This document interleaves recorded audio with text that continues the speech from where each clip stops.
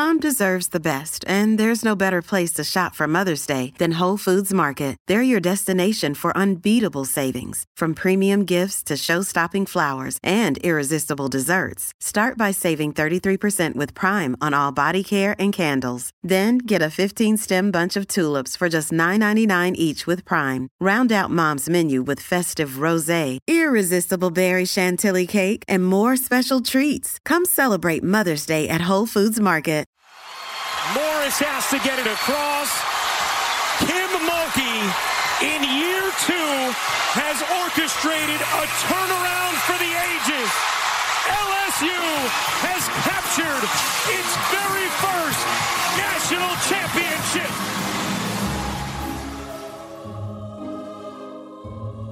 Welcome to Off the Looking Glass. I'm Kate Fagan. I'm Jessica Smetana. Jessica!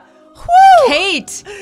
Well, this is the first time I'm seeing you and talking to you in person, but we were on text all afternoon because, wow. I don't understand what happened to me, Jessica, but I became a teary-eyed LSU Tigers you're fan. A Tiger. Yes! Okay.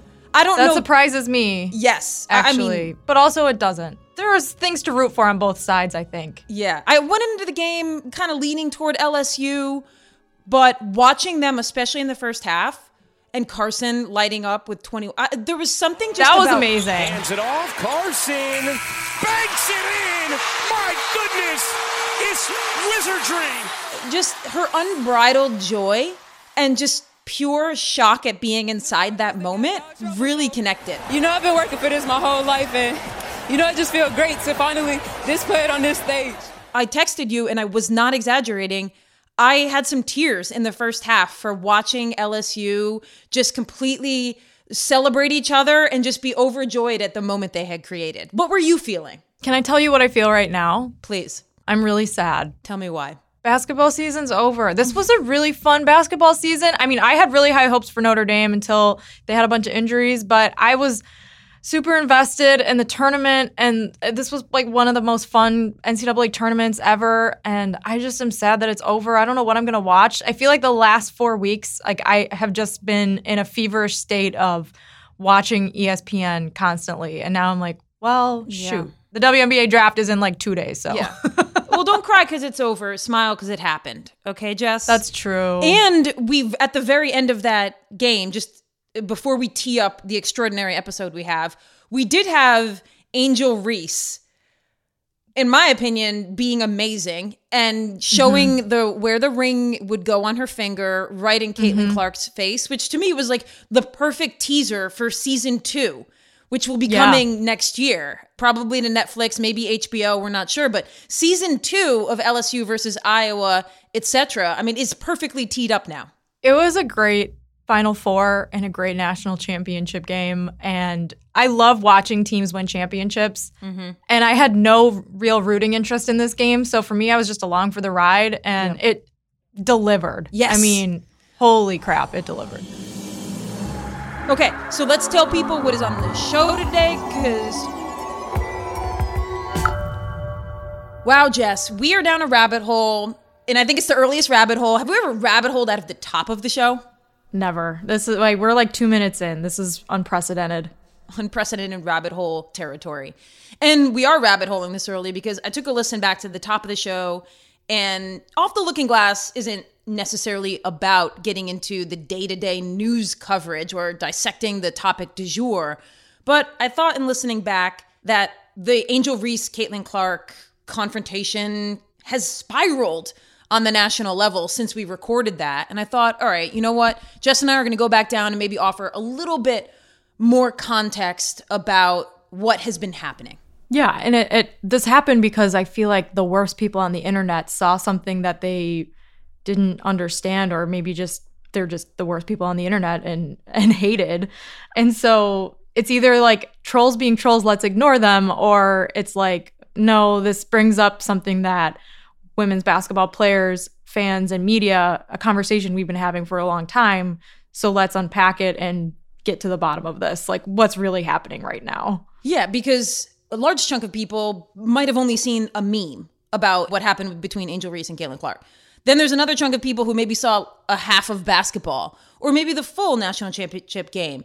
I don't think there's a lot of people entering into this conversation who have seen the full breadth of the season, of Caitlin Clark's season, of Angel Reese's season, of the women's college basketball season, let alone the history of the game going back to the 70s and 80s and how this has been a conversation about how we talk about Black female athletes in comparison to white female athletes that has existed generationally. But this is the tough thing, Jess. Like, I don't want to be the person who sees this exponential growth of the game. So you've got 5 million more people tuning into this national championship game than the previous season and like policing those people and being like, here, I'm sorry, before you can watch women's college basketball, can you go read these 3 textbooks and then you're qualified to watch? Like, we can't be that way. Yeah, I mean, I don't. So that's where I'm like, I don't even know if adding any context, like if you show people, hey, this is Caitlin Clark did this like a week ago, and she's been doing this type of thing the entire season.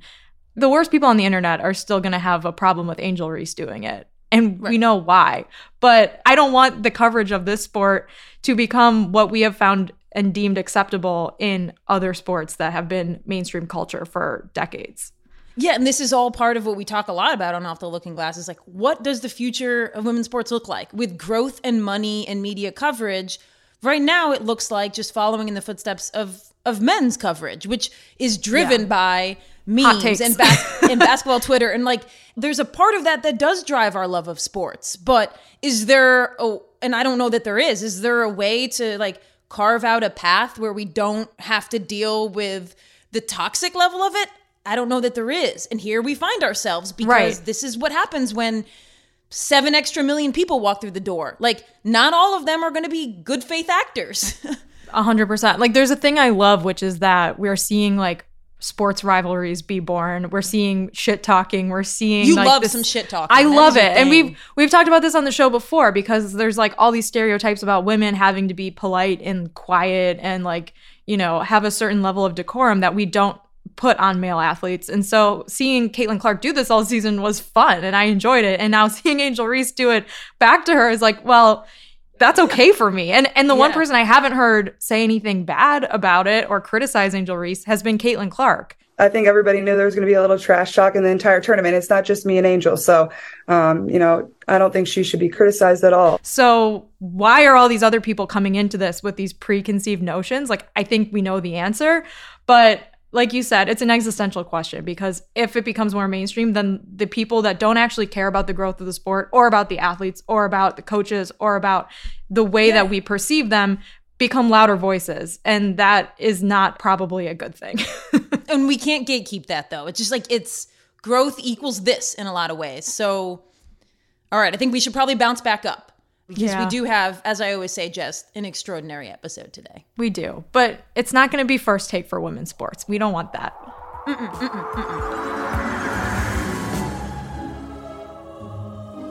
Okay, so let's tell people what is on the show today because we're going to have some new voices. First, we're going to be interviewing Machine Gun Molly, known as Molly Bolin when she played, now Molly Kazmer.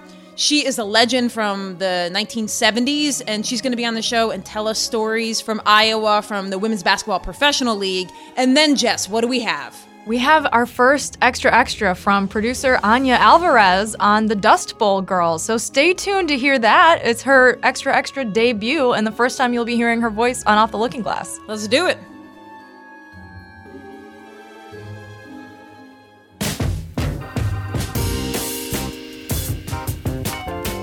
Our guest today is a women's basketball pioneer.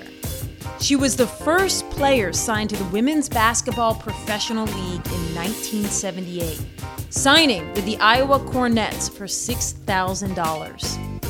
In the 1979 to 1980 season, she averaged 32.8 points per game. This could be the record breaker. It is! The blonde bomber, Molly Bolin, a new league record, 54 points here this afternoon. She's a member of the Iowa High School Basketball Hall of Fame. All right, let's do it. Let's bring her on. Machine Gun Molly Kazmer, née Bolin. Molly, so I'm interested right off the bat because I had spoken with Karen Logan, one of your former WBLers, who had said that she didn't turn on a WNBA game or a women's basketball game for, I mean, doing the math quickly, over 40 years. Like she just last year watched one again because she just had a difficult relationship with the game. I'm wondering what your relationship with basketball is now. Well, I've always loved the game, and I think anyone that's had any success in it has that. But I totally relate to Karen's feeling because I went through the same thing, especially since I was involved in 5 different attempts at women's basketball because I believed in it so much. So when the WNBA sort of took off without me, I was actually working with a company. It was called Liberty Sports, who sold out and became Fox Sports. I was working with the vice president of programming to create a women's pro basketball event or league for cable television. And at the time I'd flown into Dallas to meet with some of the executives. And about that time, the report came out from the WNBA that they were going to start, and that kind of ended that. And then I wasn't included. So it was really bittersweet. I loved seeing the success of it because I always believed in it, but it was really, really hard because I'd fought so hard for it to happen. And when it did, I wasn't part of it. Yeah, and I think it's been even eye-opening to me as I've been working on a book and like looking at the history of women's basketball. And I'm now questioning why, even like using the example of when the WNBA launched in 1997, but had been in planning for a couple years, we had all this like wealth of knowledge that we could have leaned on from the women who had been a part of, just right now I'm thinking about the WBL and that experience for 3 seasons. And it's like, it seems like it's a common misstep, and not just in women's sports, but in this particular case, it feels like it was a missed opportunity to not lean on that wealth of knowledge. I assume that is something many of your contemporaries feel was an oversight in the history of women's basketball. Well, you know, what's interesting, Kate, was that they looked at it more as that failure that we don't want to be associated with. We are new, we're different, we're not going to go back to what they did. But we actually had, especially in year 2, came very, very close to being successful.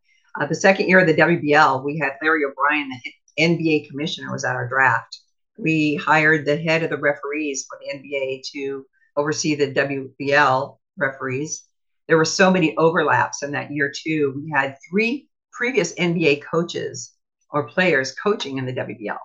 So we had that relationship going right there. And we expanded from 8 to 14 teams in the second year because all the teams survived the first year of the WBL. I think it really put a boost in there where the NBA took a hard look at us back then, but they realized that the college game hadn't really been developed enough with the fan base to take it from that point. Would you say that when you look back on the WBL, and you mentioned that season 1 to 2, you went from 8 teams to 14 teams. If you had to pinpoint like a mistake, something that you like growing too fast, spending too much money too soon, like what do you think was the Achilles heel of the WBL? I think the thing that was difficult was the thing that they believed that would make them successful was trying to pattern after the NBA. And the NBA had a good 25 years on us when we started. And so the fact that they wanted us to play in arenas, large arenas like Madison Square Garden, and double headers with the NBA teams right from the get-go. So that was a little difficult. And then we went coast to coast travel. We had teams in New York and New Jersey, and also teams in San Francisco and Southern California. And then, of course, you didn't have the corporate sponsorship and the television coverage. Some of the teams did, but not coast to coast, not like it is now. You didn't have the internet. You didn't have, all the cable TV options that we needed back then for that exposure. So basically the only coverage we got was the local news, TV stations and newspapers, and some Associated Press went national. We had, let's say, with the 8 teams, 4 of them were really strong and would have lasted forever. And for that, they were given franchises and they didn't have the finances really to carry it through the season. So I think that was probably the biggest mistake, was underfunded teams granted franchises.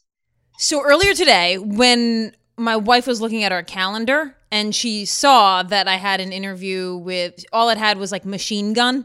That's all it said in the calendar. And she was like, this sounds very violent. And I tried to explain to her your nickname. I tried to explain where it came from, although, that was just like a Google search that it did. So can you share with our listeners your nickname, Machine Gun Molly, how it originated? It was one of those things that you get tagged and stuck with and didn't get any say in it. But the first year of the Cornets, we were playing in, I believe it was New York or New Jersey, and a Washington Post writer was writing an Associated Press article.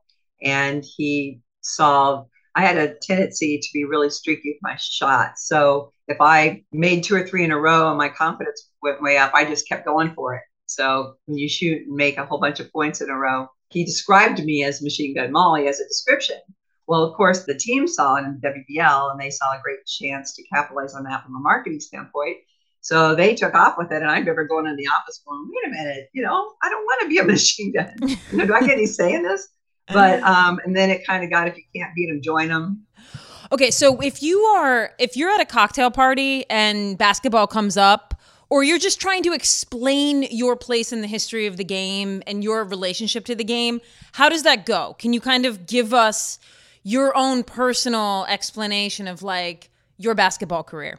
Okay. Well, mostly I don't bring it up. And I think it's happened more and more since we've been involved with our Legends of the Ball. We have a nonprofit organization that promotes the historic and social relevance of the WBL. And since I've been involved with that, it's amazing because we live this history every day.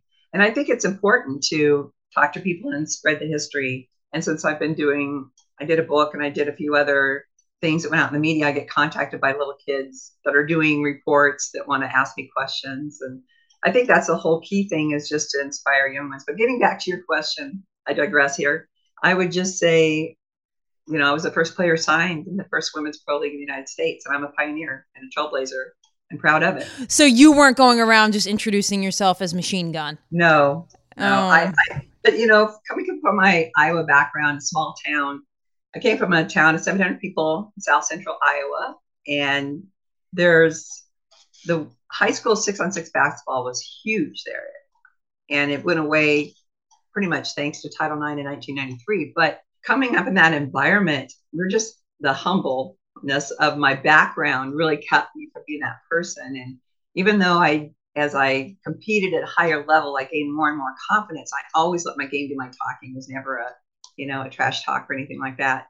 I think just the humble beginnings of it. And I'm really proud of the fact that I did come from Iowa 6-on-6 and accomplished something that was pretty rare, is that transition to the full court 5-on-5 game.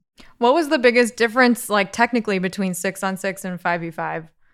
The biggest difference is the 6-on-6 game, you only had, in Iowa anyway, there was multiple states that played those rules, but in Iowa, you only got 2 dribbles. And you only got to play offense. You never crossed half court. You couldn't cross the line. But the key of it was that it was a fast-paced, no-transition game. So after a made basket, the referees would throw the ball to the other end, and you would inbound it to the center court. So we regularly scored 100 points a game in 32 minutes. So it was a fast-paced, high-scoring, very exciting game that packed the gyms every game I played in high school. Tonight, the fans in this vast auditorium will be joined by many thousands more watching on a huge television network reaching into 9 Midwest states. So I experienced what it was like to be a celebrity in high school, doing interviews after games. I'm from a town of 700 people, but I was interviewed by the local news and 4 or 5 newspapers, and kids lined up for autographs in high school. And of course, college wasn't quite that way, but when the pro team came about, I was ready for showtime.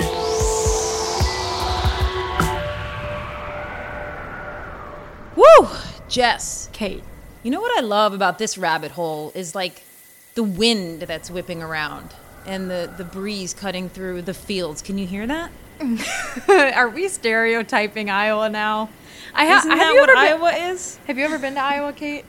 Yes, I've driven through Iowa, and I've been to Des Moines. Is Des Moines where the University of Iowa is? It's in Iowa City, but it's near Des Moines.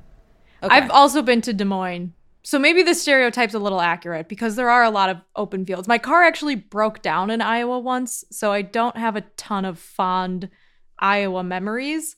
But why are we in this rabbit hole? Let's just as like let's get away from stereotyping. Let's say some positive things about Iowa, perhaps. I mean, but according to our producer Anya, 99% of corn is grown in Iowa. So I feel like the state of Iowa has created this kinship between themselves and corn. It's not our fault, Jess. No, and I love corn. I love corn. It's got the juice. For me, I really like corn.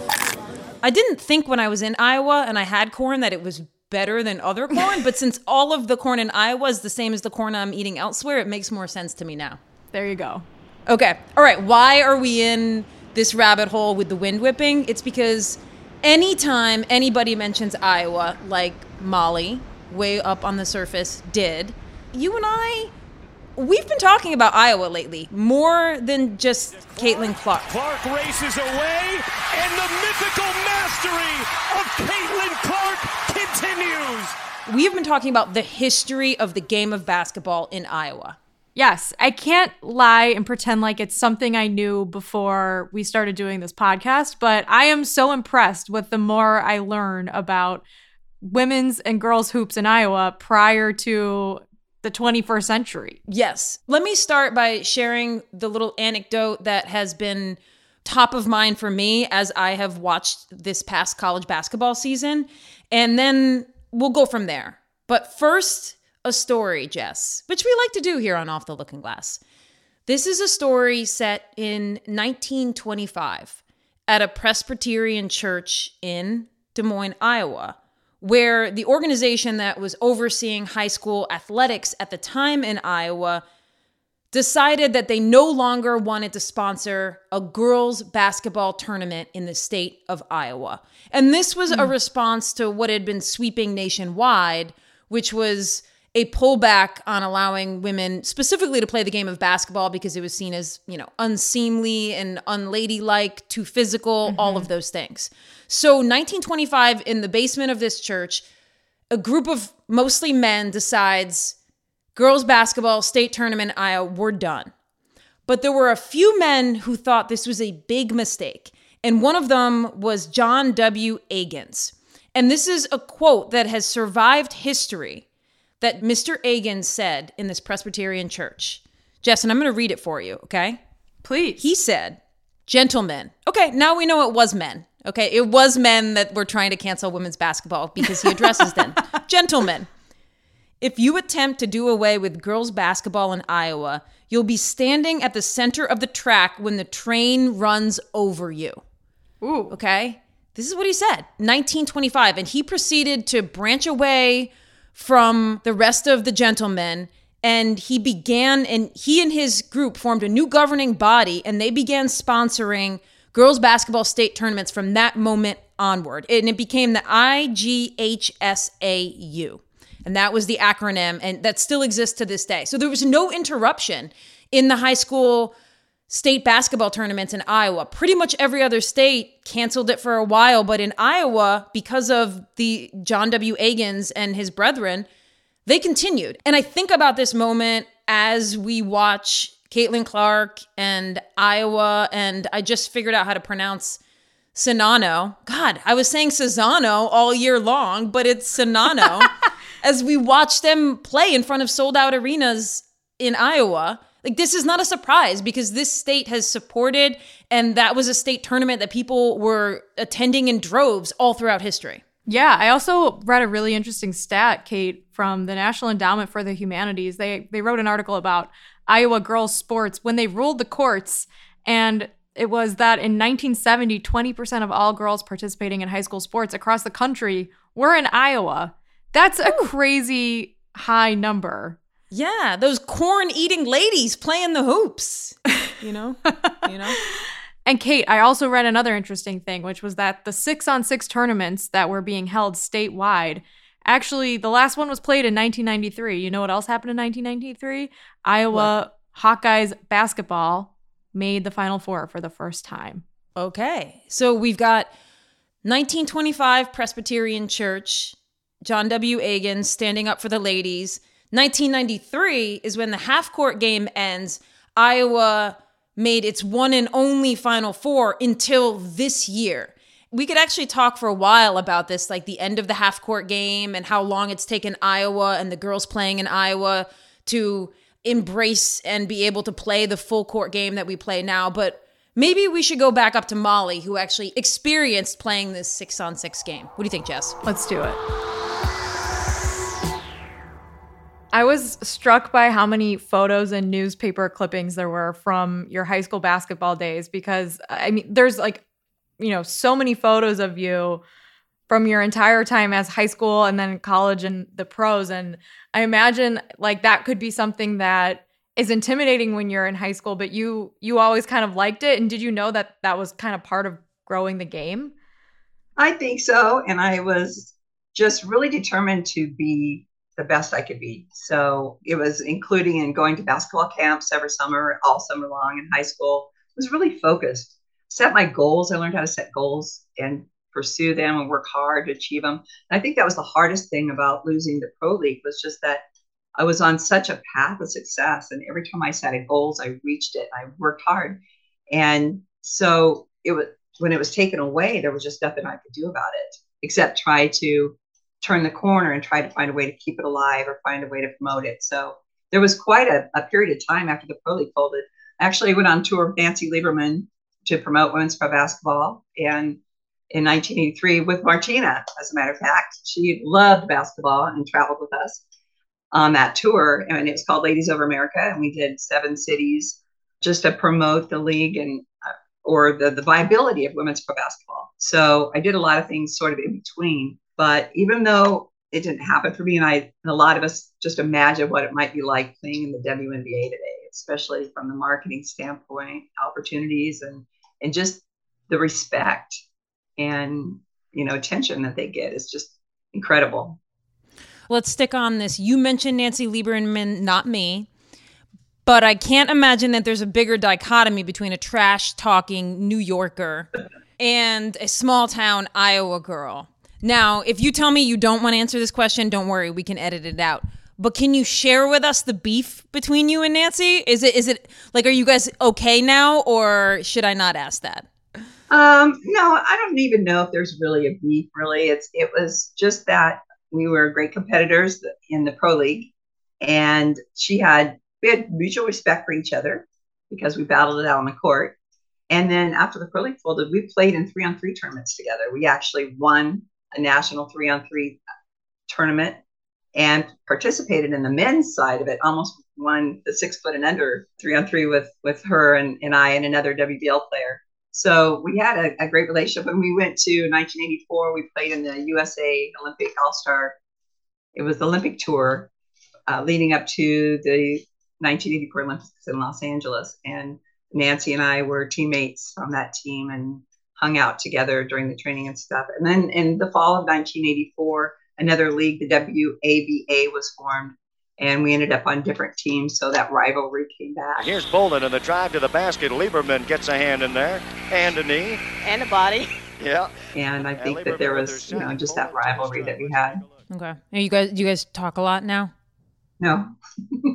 Our lives are very different. After the league folded, I wasn't able to stay in basketball as much as I would have liked. I worked with a lot of kids, but basically I went through a custody battle that I lost in the first round because of my basketball career. They felt that I wasn't a fit mother. And so I took it all the way to the Iowa Supreme Court and reversed the decision. So I spent most of that time period of, raising my son by myself and creating a good life for him. That's why I didn't go overseas and play professionally in Europe. Wait, you temporarily lost custody of your kid because being a basketball player as a woman was seen as translating to being an unfit mother?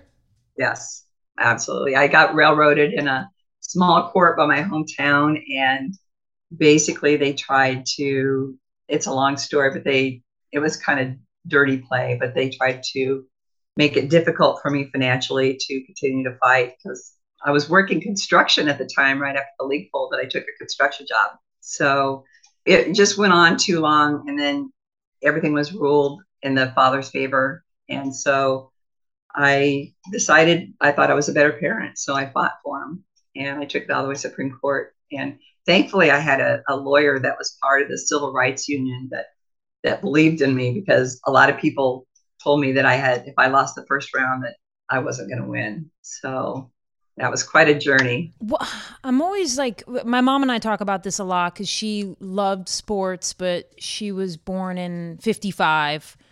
So she just never was a beneficiary of Title IX. Mm-hmm. And I think that she loved watching my basketball career, but I think she also, there was some jealousy there, not in a negative way, just like in an open and honest way, that she didn't get to play.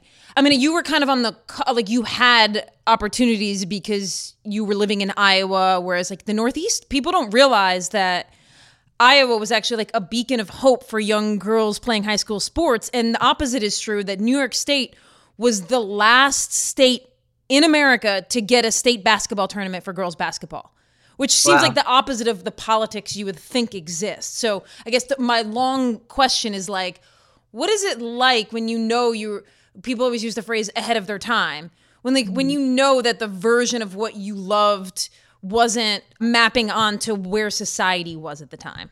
It was frustrating, I think, for a lot of people. And for me, coming from that success background with the Iowa high school, Iowa was the only state in this country that has a girls' high school athletic union that ruled their sports. And it's been in existence since 1925. But the success of it was basically more for the small schools. There's over 700 small towns in the state of Iowa. And the cities did not get to play, the girls did not get to play high school basketball because the boys' sports took over the facilities. So they just wanted the girls to be recreational in the larger cities. So there was a reason why Title IX ended that. But I think there's a certain amount of pride with that, because you have to be sort of a fighter and a trailblazer to go through things that are difficult and yet believe in the end that that it'll prevail. And I think just the fact that we see the Pro League existing today is incredibly rewarding for all of us who paved the way. The fans rising to their feet. Went through some difficult times, but we loved it. I mean, none of us would change this for anything, that experience. Obviously, I would have loved to have the opportunity now, but I wouldn't go back. It was just, we were the right people at the right time. We were a generation of firsts with Title IX, with the AAW, and with the WBL. That was part 1 of our interview with Machine Gun Molly. We will bring her back next week for part 2.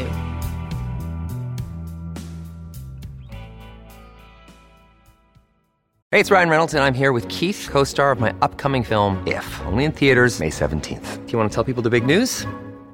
All right, I'll do it. Sign up now and you'll get unlimited for $15 a month and 6 months of Paramount Plus Essential Plan on us. MintMobile.com/switch. Upfront payment of $45 equivalent to $15 per month. Unlimited over 40 gigabytes per month. Face lower speeds. Videos at 480p. Active Mint customers by 531.24 get 6 months of Paramount Plus Essential Plan. Auto renews after 6 months. Offer ends May 31st, 2024. Separate Paramount Plus registration required. Terms and conditions apply if rated PG. Another day is here and you're ready for it. What to wear? Check. Breakfast, lunch, and dinner? Check. Planning for what's next and how to save for it? That's where Bank of America can help. For your financial to-dos, Bank of America has experts ready to help get you closer to your goals. Get started at one of our local financial centers or 24/7 in our mobile banking app. Find a location near you at bankofamerica.com/talktous. What would you like the power to do? Mobile banking requires downloading the app and is only available for select devices. Message and data rates may apply. Bank of America N.A., member FDIC. Mother's Day is almost here, and you can get her the most beautiful time-tested gift around. A watch she can wear every day from Movement.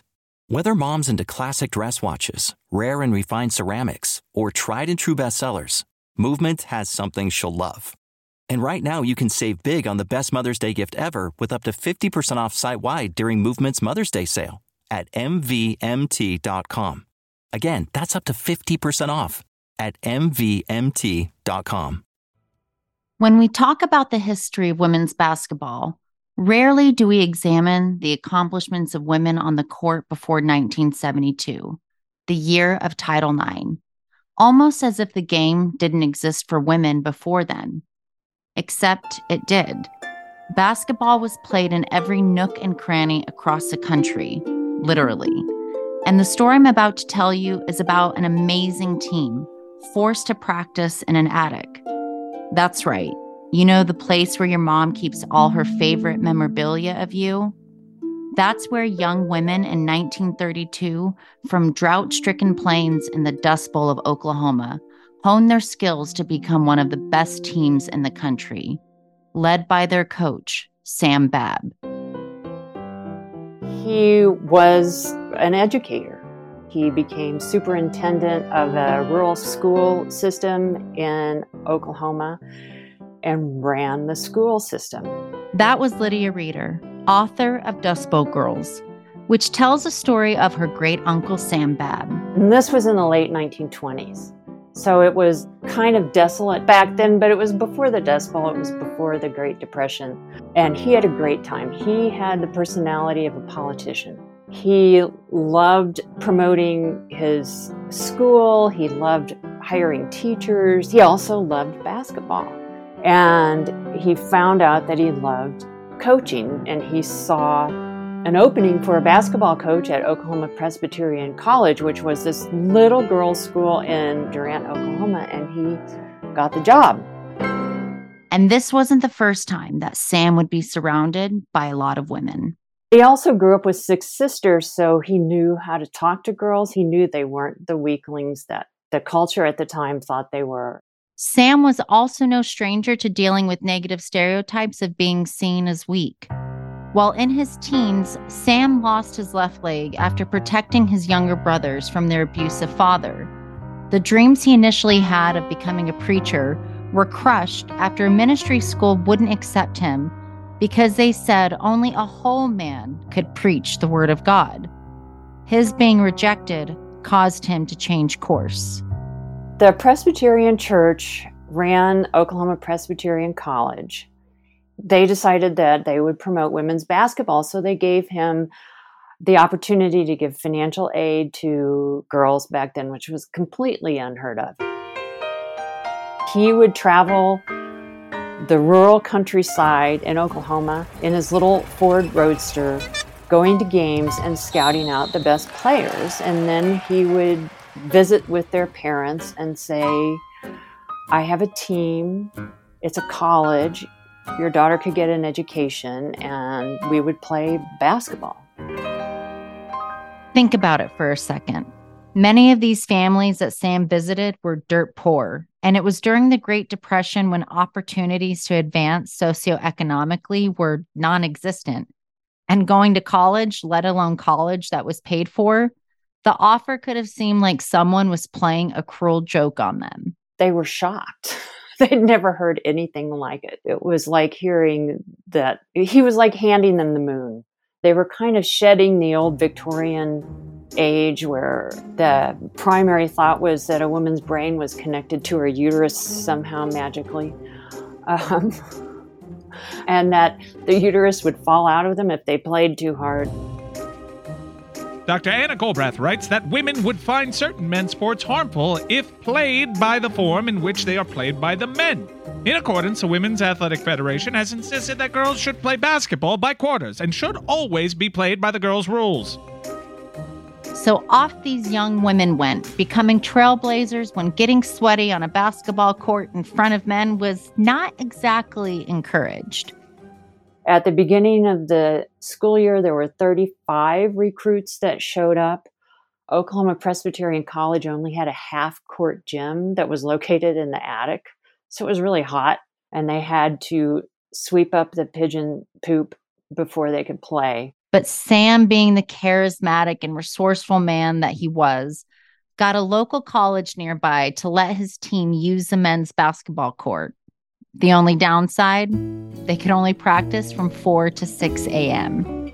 He would also require that they make 100 free throws and run 1 mile every day.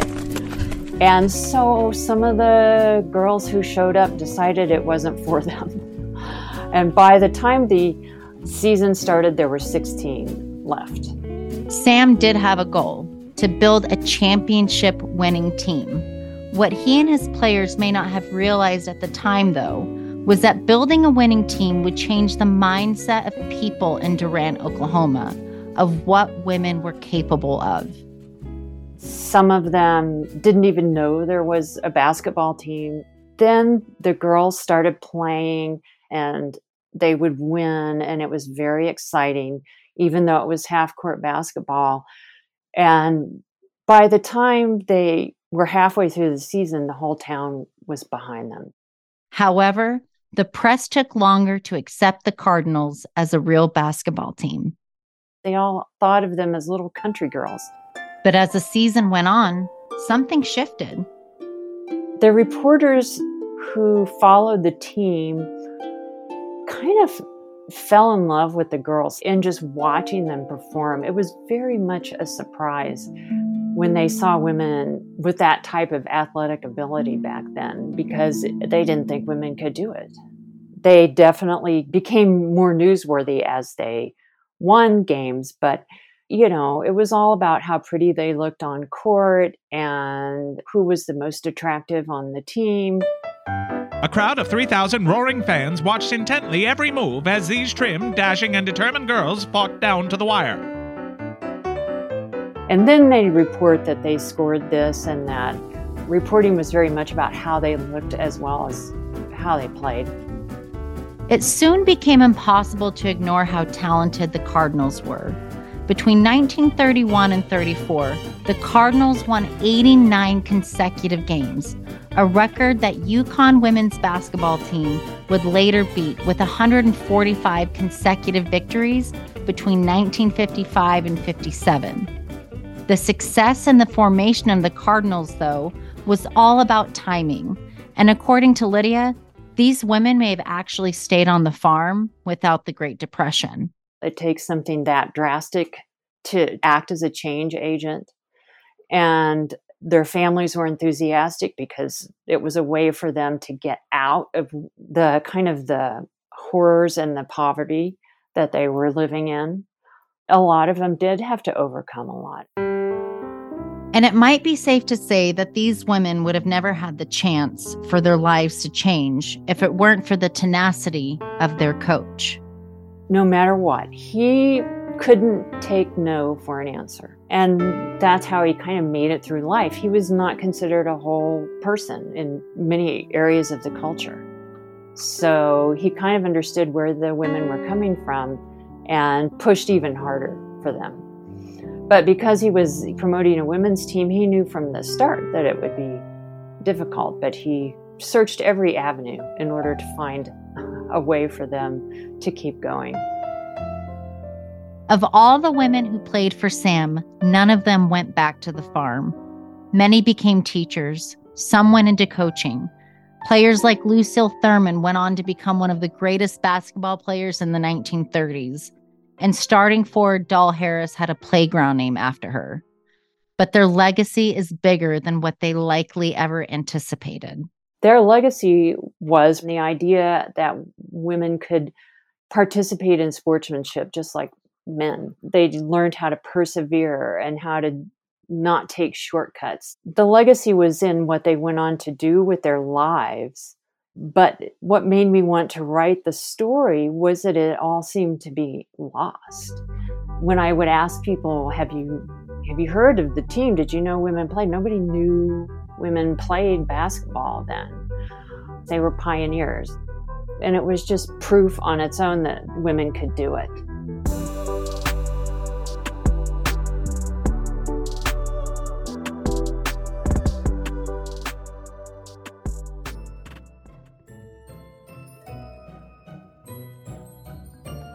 Well, Jess, we are lucky to have Anya on our team because she has found some gems from history that you will hear in future episodes, but that was her debut and telling us a story from the Dust Bowl era in 1930s, but women's sports, not a thing you hear a lot about. Oh, hold on. I have dust in my contact. I know. All right, I got it. Okay. Thanks. Thanks, Anya. It was a windy time in history. But it is dusty in here, if you know what I mean. All right, we should tell people because we have had so much on this show today, Jess, that now we just need to wrap it up. We need to stick the landing like Carrie Strug in 1996. What a reference. All right, let's do it. Well, first we should thank Anya for writing the Extra and helping us produce the show. Thank you to you, Kate, for making Off the Looking Glass and also being there for me to text during a national championship game because sometimes, and we won't say these things on air, but sometimes you text me very funny things that I'm also thinking. And it does make me chuckle. Yes, maybe we will. But they're not for air. Maybe next mailbag. Okay, we'll pull some of those out. All right, thanks to you for co-producing and co-hosting this show. Thanks to Carl Scott for executive producing this show. Thank you to Machine Gun Molly Kazmer, nay Bolin, which is a thing I like to say, the nay part, Jess, because it's super sophisticated. So French. And it just makes me feel really erudite. And saying erudite also makes me feel smart. So it's just been like Did you just read like the Divergent novels or something? That's right. All right, we should get out of here before I embarrass myself any further. We should thank Joel first, though. Thank you, Joel. Wow, the sound designer. He sound designed all of the Dust Bowl girls and the entire episode, and he does a great job every week. So if you like how the show sounds, credit to him. Thanks, Joel.